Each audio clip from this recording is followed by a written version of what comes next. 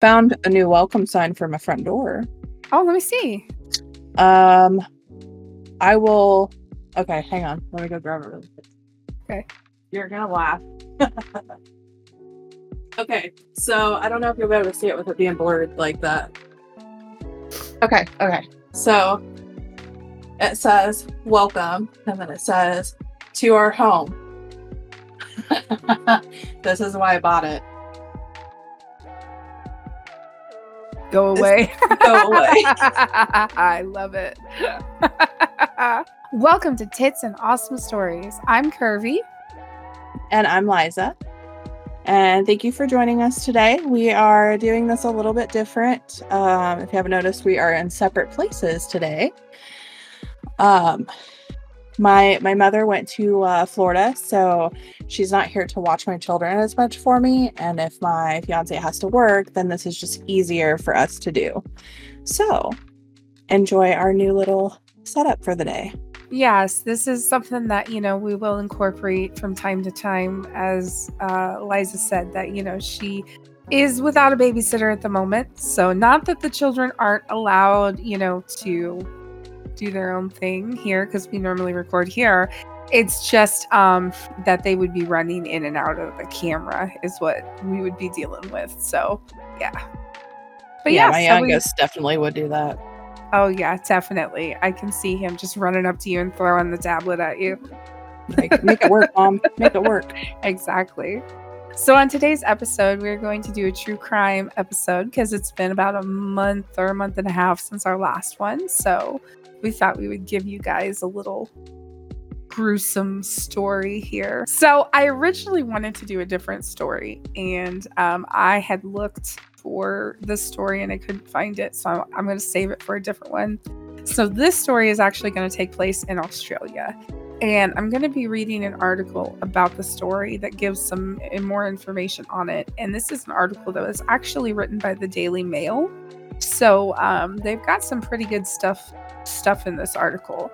So the headline for this story is kind of a doozy.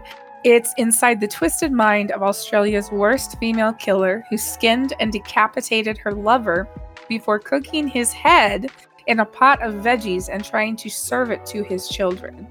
Oh. So, yes. So our murderer here is somebody named Katherine Knight. Katherine Knight murdered her partner John Price in north-southwest Hunter Valley in 2000. She expertly skinned his body and severed his head, which she cooked in a pot. Knight served up Price's cooked body parts at places set for his 3 children. She pleaded guilty to murdering Price and will serve the rest of her life in jail.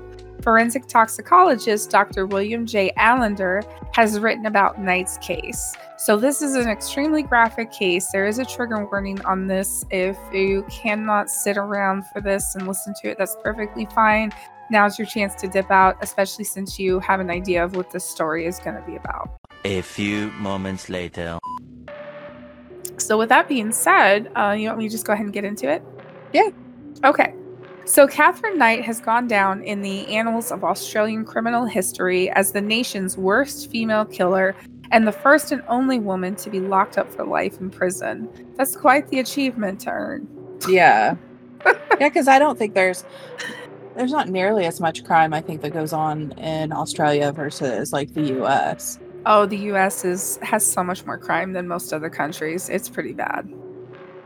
Yeah, my friend that actually lives in Australia made a post on Facebook about how tomatoes were like $10 and something.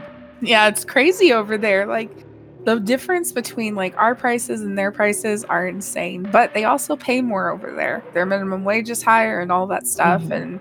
And, they have government applied benefits and everything. So it's a little different. They care about their people more than we do. So. Yeah.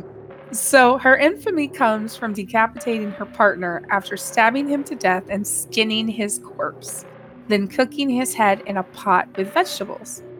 Having hung her partner's skin on a meat hook, Knight served up parts of his body with baked potatoes and gravy on plates set at the dinner table for each of his 3 children.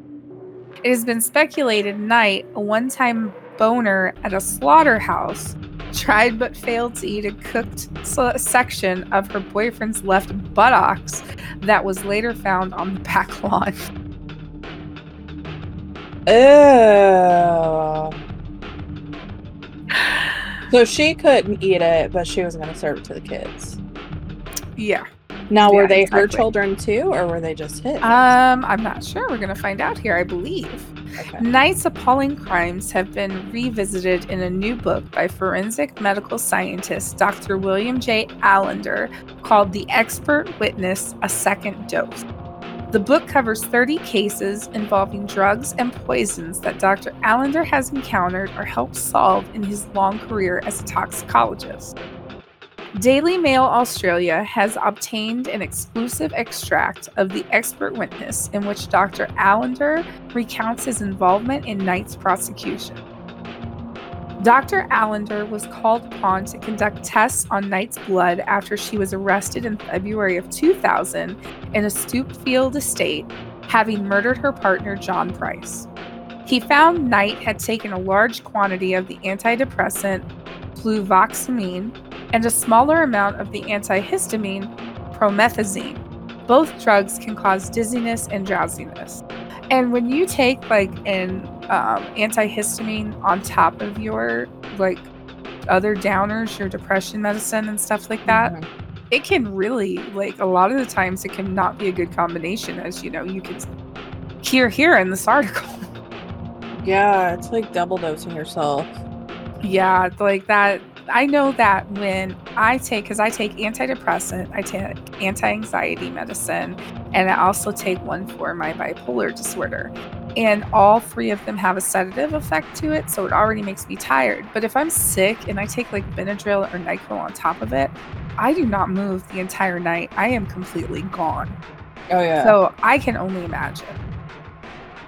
So after he found that out, he declared neither drug was in the toxic range, and a judge later relied on his evidence to rule Knight had not attempted to commit suicide. So apparently they were seeing it as, you know, this was her trying to commit suicide, which it doesn't sound like she took anywhere near enough for something like that. Yeah.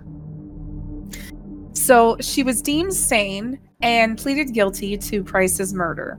In November 2001, Justin Barry O'Keefe of the North Southwest Supreme Court sentenced her to life. The prisoner, Katherine Mary Knight, does not qualify for mercy, Justice O'Keefe said. She engaged in cruel, vicious behavior to Mr. Price. She showed him no mercy. She has not expressed any contrition or remorse. If released, she poses a serious threat to the security of society. And, you know, we know that's true because how many times has there been a horrible crime where they've let the person go on good behavior and things like that just for them to get out and repeat the same atrocity? Most of the time they are repeat offenders, so. Yeah, they really are. I mean, I watch so much. It's one of the main things that I watch is true crime. And countless time and time again, that's what you see. They let so-and-so out. They knew that they had murdered somebody. They knew that they were a serial rapist, you know, whatever it was. And sure enough, they get out and they go right back to it.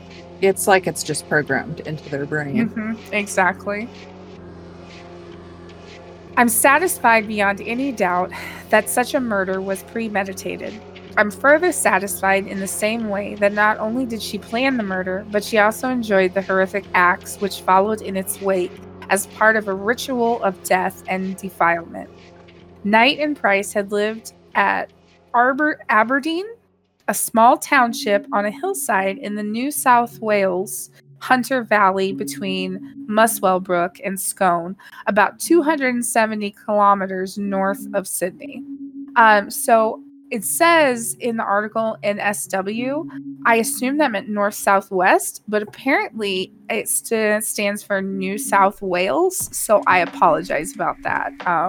My geography as far as Australia goes, I really don't know much about the land other than it exists. So I apologize. It's there. It's the typical American way. So hell, I don't know north, south, east, and west very well either. I always get that shit mixed up. Yeah, but I always end up messing up like east and Yeah, I used to do always. that a lot too. I used to do it a lot too. So if we ever get lost in the woods, you're not the one to guide us out, is what you're saying. Oh, we're fucked if we get lost in the woods, because there ain't no way I can help us get out of there at all. Well, I believe it's moth grows on the north side of trees. Sound like you said moth instead of moss. I was like, moth? Moths grow on trees? They grow on trees. I'm so confused. So, like many in the town, including some of her lovers, Knight had worked at the local abattoir. For those of you that don't know what that is, I did look it up because I was sitting there like, what is that? It's a slaughterhouse. One of those abattoir workers was David Kellett, who Knight married when she was just 18 and tried to strangle after he could not satisfy her insatiable lusts on their wedding night. Jesus Christ. What the fuck is wrong with this woman? It's not enough dick. Clearly. If I strangled anyone that's never satisfied me during sex, there'd be a lot of dead people. I know, you'd be a Black Widow. You'd be leaving a trail of bodies everywhere you went. I don't know what happened to them, officer. Same. I'd be leaving a trail everywhere it went. Like, I mean, stand in line. How many of us, are disappointed in the bedroom, sometimes? I mean, good Lord. It's one way to deal with them, I guess. Oh, sorry. Yeah. No, you're good. I mean, this is true. You don't have to worry about them continuing to call you for a booty call. I mean, I usually go with blocking people, but I guess that's another way to get your point across. Oh.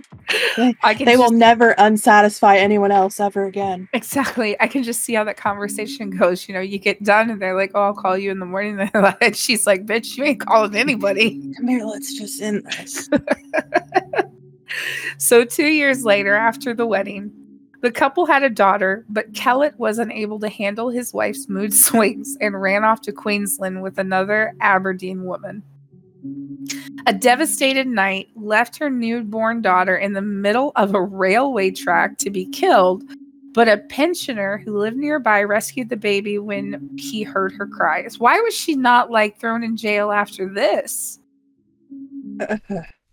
It makes me wonder how their justice system is set up. I'm not sure. I mean, for us, it would be considered child endangerment, so I'm not sure how their laws line up to ours. You know what I'm saying? Yeah, it would be probably child endangerment, possibly child neglect, a whole bunch of stuff. I could see that. And then not to mention, she stabbed him. Oh, she tried to strangle him. Excuse me. She didn't stab him. I apologize. She tried to strangle somebody. So clearly she's got some issues going on there. Yep. Good Lord. My thing is how do they end up having a baby? Like, if she tried to strangle him that first night, I'd have been like, nope, bitch, see you later. So either he stayed. It sounds like he stayed with her for a little bit because he couldn't handle her mood swings. Like, I couldn't live with somebody if I didn't know, when they were going to want to strangle me. Like, what the hell? I don't think I would ever have sex with them again if they attempted to strangle me the first time. Exactly. Oh my gosh. So after that, she was subsequently admitted to St. Elmo's Hospital in Tamworth and diagnosed with postnatal depression and discharged. That's all that they did. I feel like they should have done some kind of psych evaluation on her that was more in depth than that. They must have. Oh God. Well, I mean, obviously it escalates because she chopped her boyfriend up, but apparently after she was released, she slashed the face of a woman who had suggested her daughter was ill, then grabbed a boy she threatened to knife. After a stint in psychiatric hospital, a reunion with Kellett followed, and the couple moved to Woodridge in Queensland, where they had another daughter. He got back with her? He didn't learn his lesson the first time, apparently. There is plenty of... So it makes me wonder if this is the guy she ends up murdering. No, because this guy's name is Kellett. This is before Price, who's the guy she murders. So she's working her way up to her murder here. So, Okay, go ahead. So this is before Price, before she got with him. She met this guy named David Kellett. That's the guy that she tried to strangle on their wedding night. He left her for another woman, and then once she got out of the hospital again, because she's gonna get back in or she was in the hospital, they got back together. Which I don't understand. I was just wondering if, like, it said in there that she tried to feed him to his children. So it made me wonder if, like, she doesn't have her children and it's just his children that Oh, she I'm not has. sure. I'm not Like, sure. they got back together, they had another kid, and then, like, he took the kids when he left. I mean, if he was smart, he would take the kids when he left, but... I would have took it the first time. Because obviously she didn't need the baby. This guy sounds like he's just as crazy, because apparently once they got back together, this relationship lasted 4 more years before Kellett took off for Alice Springs and Knight moved in with her parents at Aberdeen, then rented a house in Muswell Brook. Another relationship with local man David Saunders beckoned, and he moved in with Knight and her 2 daughters. Knight's jealous rages soon emerged, and she slit the throat of Saunders' dingo pup before bashing him unconscious with a frying pan. So she killed the animal and then she bashed the owner with... Oh, Jesus. Oh, but apparently this guy decided to stick around too, because they had a daughter together and bought a house, which Knight decorated with the skins and skulls of livestock, steer horns, deer antlers, and stuffed animals. After Knight hit Saunders over the head with an iron and stabbed him with scissors, she took out an apprehended violence order, and he left for good, perhaps saving his life. So in her eyes, she was the violent one, I guess? I don't understand. Jeez.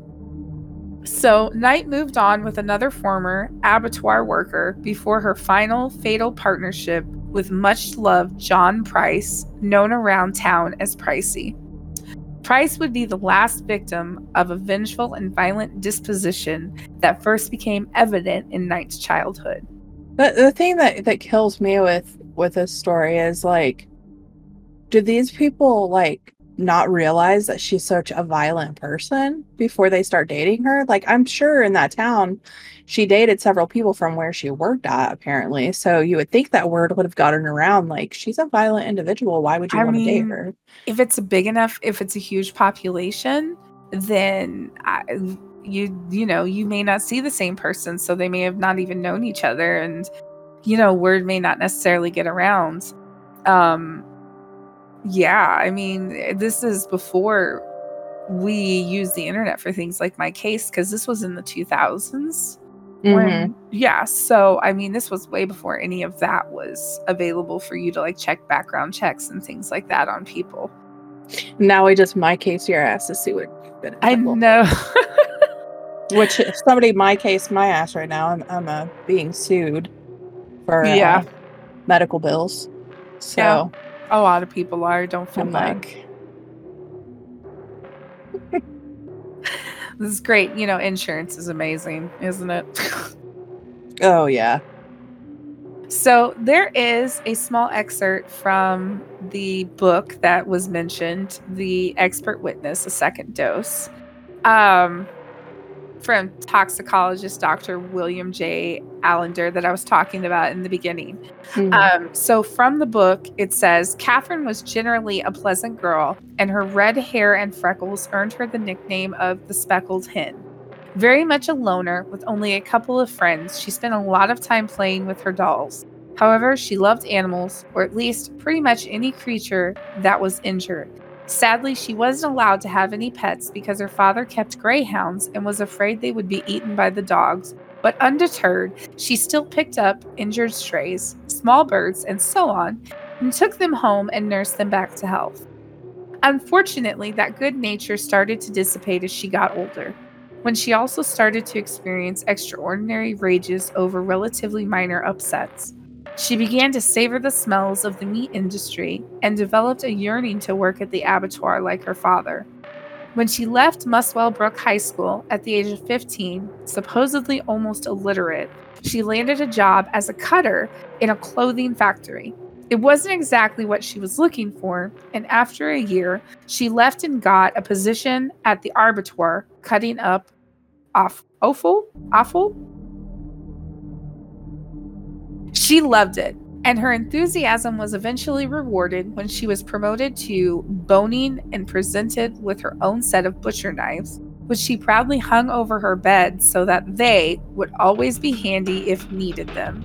She was said to have been as raunchy and heartless as any male worker and appeared to be quite proud of it. In 1990, Katherine met up with John Chillow Chillingworth, a 43-year-old former abattoir coworker at the local hotel. At the time, he was unaware of her violent moods, but his friends warned him and that she was bad news. Well, there you go. So apparently the friends knew some about her and tried to warn this guy, but he didn't listen. Their relationship, while stormy, produced a son, Eric, who was born in 1991. But Katherine started having an affair with another Aberdeen local, John Pricey Price, and the relationship with John Chillingworth ended after 3 years. Although he didn't know it at the time, he was very fortunate to be free of Katherine and was able to get on with his own life. However, the same could not be said of John Price. When he became entangled with Katherine, he was already the father of 3 children. So these were his kids. Okay. Recently, amicably separated from his wife, Colleen, he was feeling lonely and so quickly fell for Katherine's charms. It was 1993. They were both 38, and Pricey was totally smitten by her. He was a very popular man, very likable, and very generous. It was said that he would give you his last 2 bob. The hell does that mean? It's currency, I'm assuming. Let me see here. Yeah, it's a type of currency used in the UK, apparently. When he was a top bloke. He worked at the Howick mines in Aberdeen, making a good living, and had a comfortable brick home in St. Andrews Street, which had been left to him by his former wife. In 1995, Katherine moved in with him. The house was quite luxurious compared to her Dead Animal Museum cottage, and at first she treated him very well, as was her usual way, doing all the things that a loving wife does, and they also supposedly had quite a vigorous sex life. Happy days, but it didn't last. The honeymoon period ended and the drinking and insane violence began. Katherine was still consumed with her irrational and venomous need for revenge, and on the 29th of February 2000, she took a knife and stabbed Pricey in the upper left chest, prompting him to take out an apprehended violence order, AVO, against her to keep her away from him and his children. But so determined she was to up the ante, she just ignored it. The same afternoon, Pricey said to his coworkers, somewhat prophetically, that if he didn't come into work the following day, it would be because Katherine had done him in.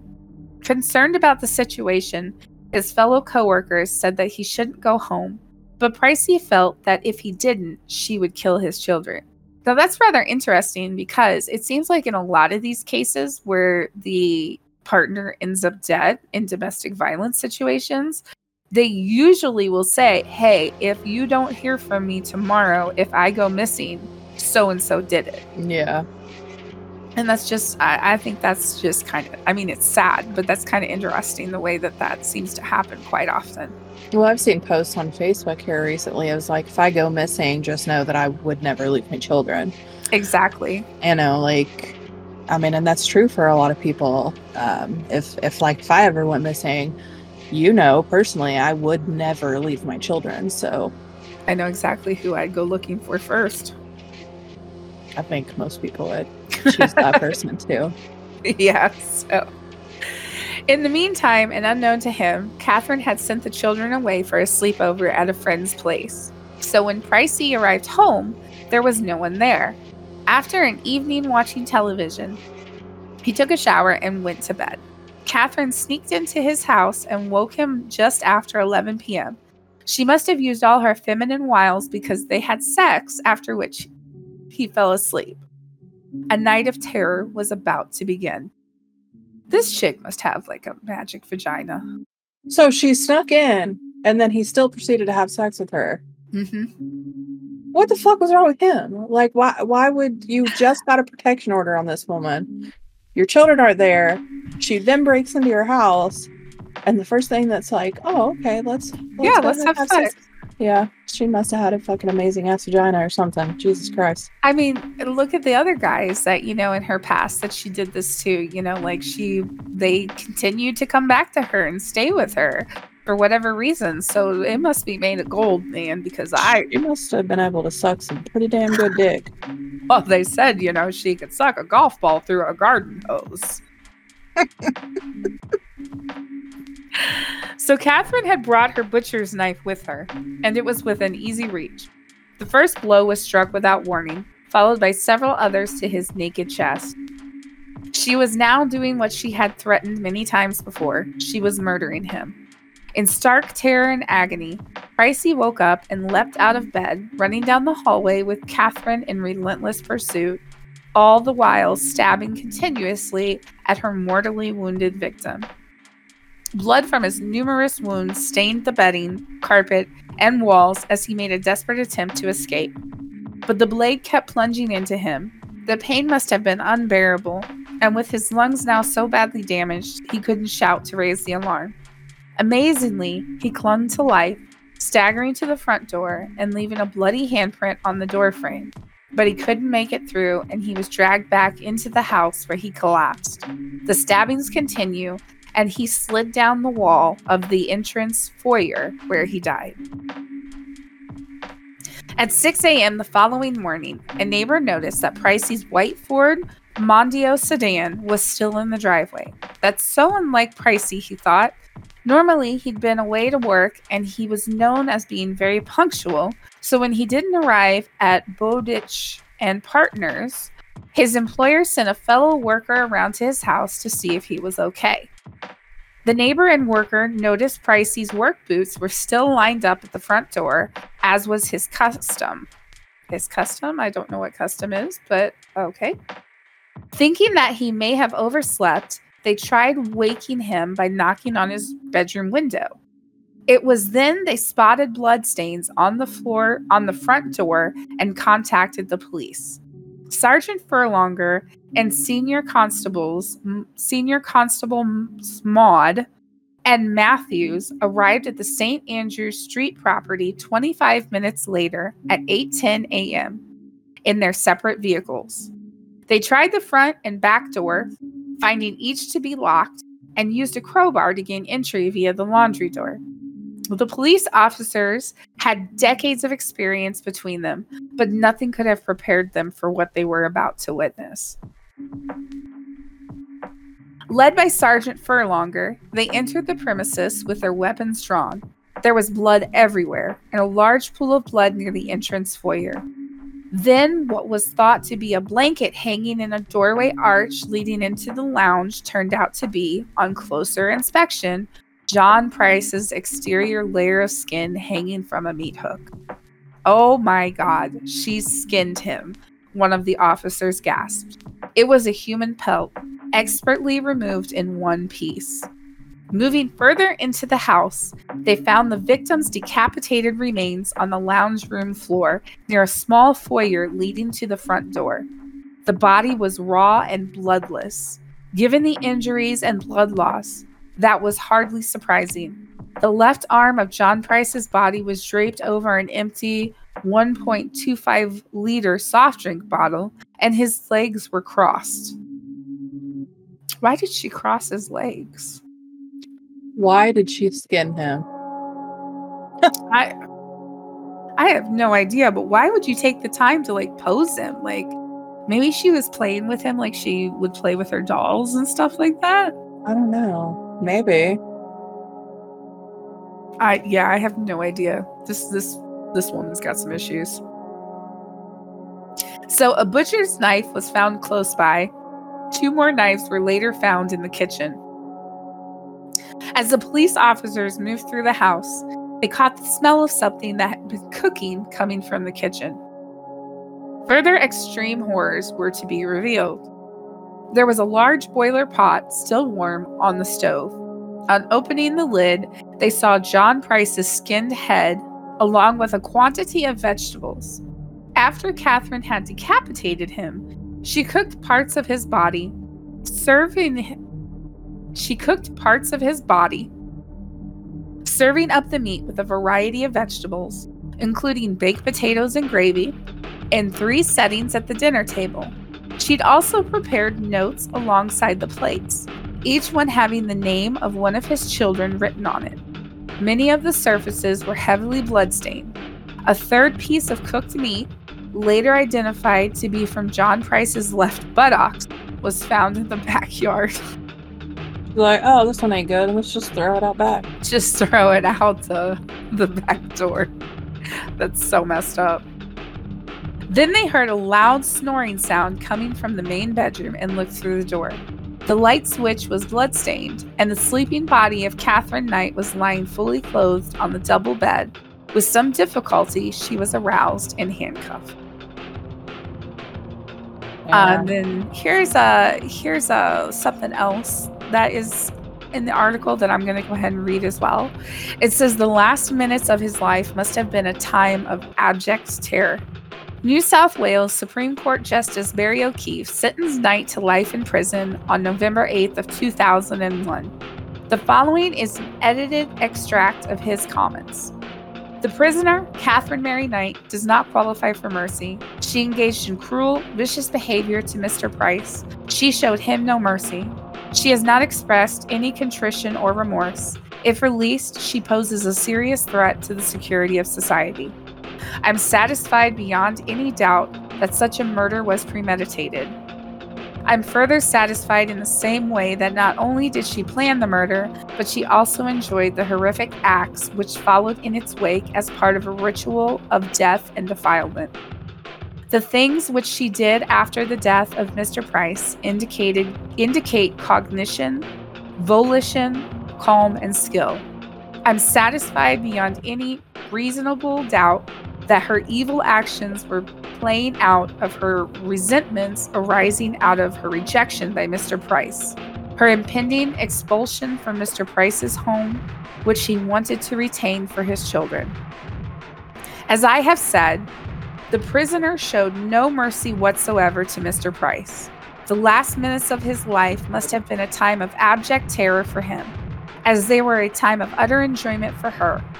At no time did the prisoner express any regret for what she had done or any remorse for having done it, not even through the surrogacy of counsel.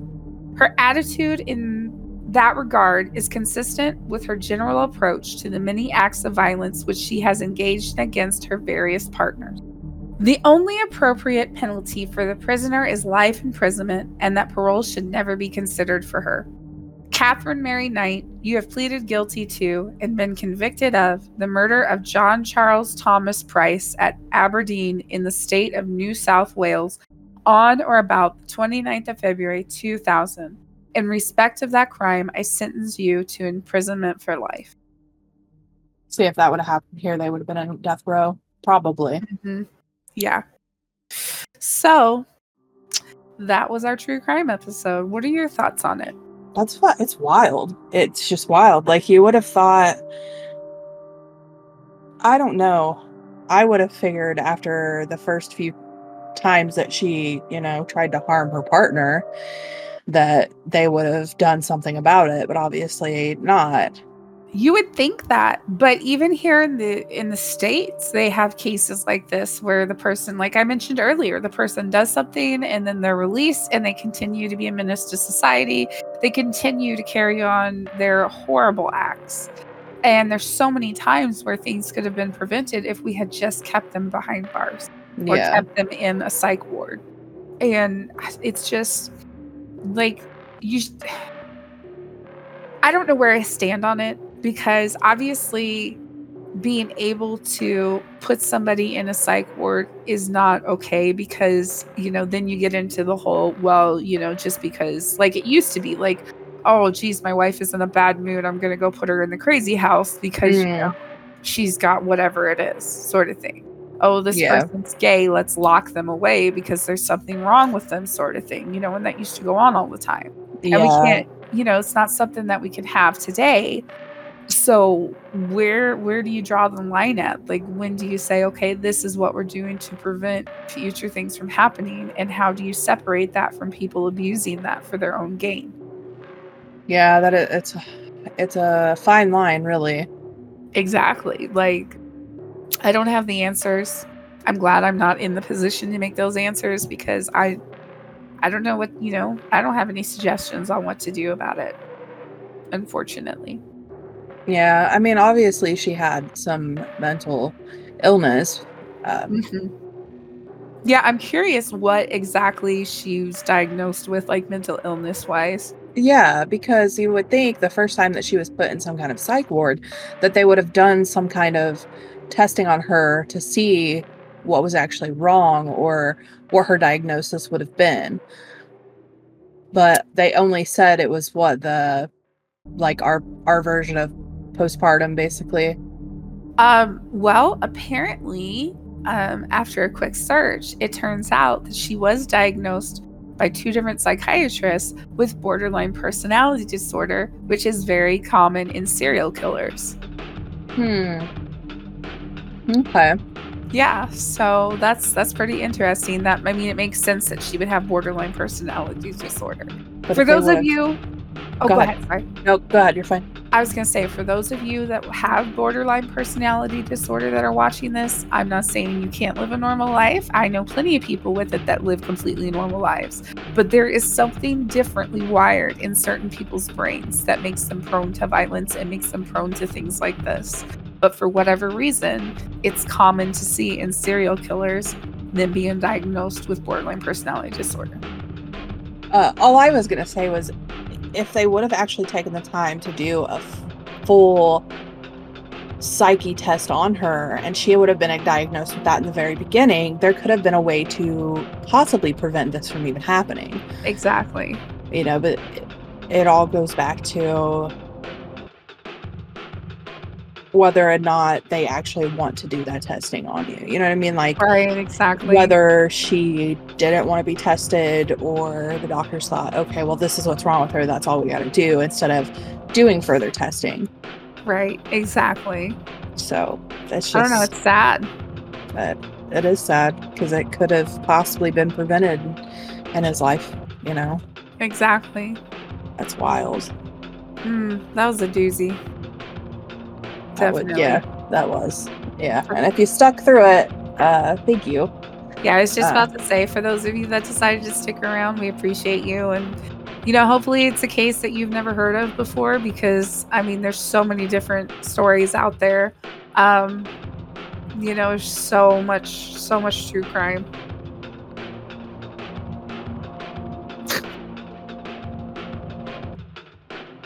What was that? Oh, I was like, what the fuck is going on with my curtain? And then I opened it and saw nothing. And then a few seconds later, a cat ran through. I was like, thought I was losing my fucking marbles there for a second. That'll do it. So, why did you smoke this week? I actually did too. I know you did. Because he gave me a vape for my birthday, which by the time this comes out would have been on Wednesday. And I had smoked for so long, I took 2 giant ass hits off of that, and I was flying pretty high. Awesome! I'm glad to hear that. Trying to work on my true crime story, and I'm like, ooh, I'm really high right now. Very nice. Yeah, so I wanted to try it out. Well, good. I'm glad you like it. It was very good. It tastes very good. So, Agreed. So, why did you smoke this week? I smoked this week because, as always, work sucks. I hate my job. My mental health. I went a couple weeks without seeing my daughter because we had just had some stuff come up that, kind of prevented us from having our normal visitations. And I just want to clarify, by the way, because I don't want it to sound like, I'm not allowed to be around my child or anything like that. Oh, hi, Kitty. Currently, she is finishing out the school year because she's on student council and things like that, and we didn't want to disrupt her school year. So she's finishing out the school year with her dad because I live too far away to take her to school every day. So once school is out, she'll be coming here, and then we'll be switching it. She'll be going to a school closer to me, and then she will be with me during the week and seeing him on the weekends. So yeah, I was pretty rough going, 2 weeks without seeing her. I was a complete wreck. So you to get me through it, I smoked. So yeah. Right. All valid reasons. All valid reasons. I get that. Yes. Yeah, I think the longest I've been away from the boys is a weekend, I think. Well, I take that back. The oldest has spent almost a week at his Nana's house for like spring break or Christmas break or stuff like that. Sometimes in the summer, but not super long time. So I totally get that. I would be missing my kiddo too. It's hard. It's not easy. I will never understand the people who are like, yeah, I can't wait to get rid of my kid. And then their kids, they're fine with leaving their kid for like a week, 2 at a time, and it doesn't bother them. They don't miss their kid. I'm like, what's wrong with you? I may say fuck them kids a lot, but I love my kids and I couldn't be without them. They may drive me absolutely insane, but when they're not there, then I miss them a lot. So, to be fair, most of the parents that I know that are good parents quote that phrase quite often, but they actually really care about their children. Yeah. So you're good. So I just want to thank everyone for sticking with us here, whether you're brand new or you're a repeat watcher, listener. We appreciate you. As always, make sure that you tell your friends about us, share us, send in your feedback, any stories you may have. We would be more than happy to feature them on the next episode, even if it doesn't go along with the topic that we are discussing. We still want your feedback, your stories, whatever you got, send it to us. Raunchy, innocent, I don't care. I want to hear it all. Oh yeah. We're here for all of it. Yes, exactly. Also, be sure to catch us out on Anchor, Spotify, Google, Apple Podcast, Stitcher, YouTube. Google Podcast. Google Podcast, not Apple Podcast. I said it right the first time. But anyway, so yeah, we will check you guys out next week, and we love you. All right. Till then, bye. Bye.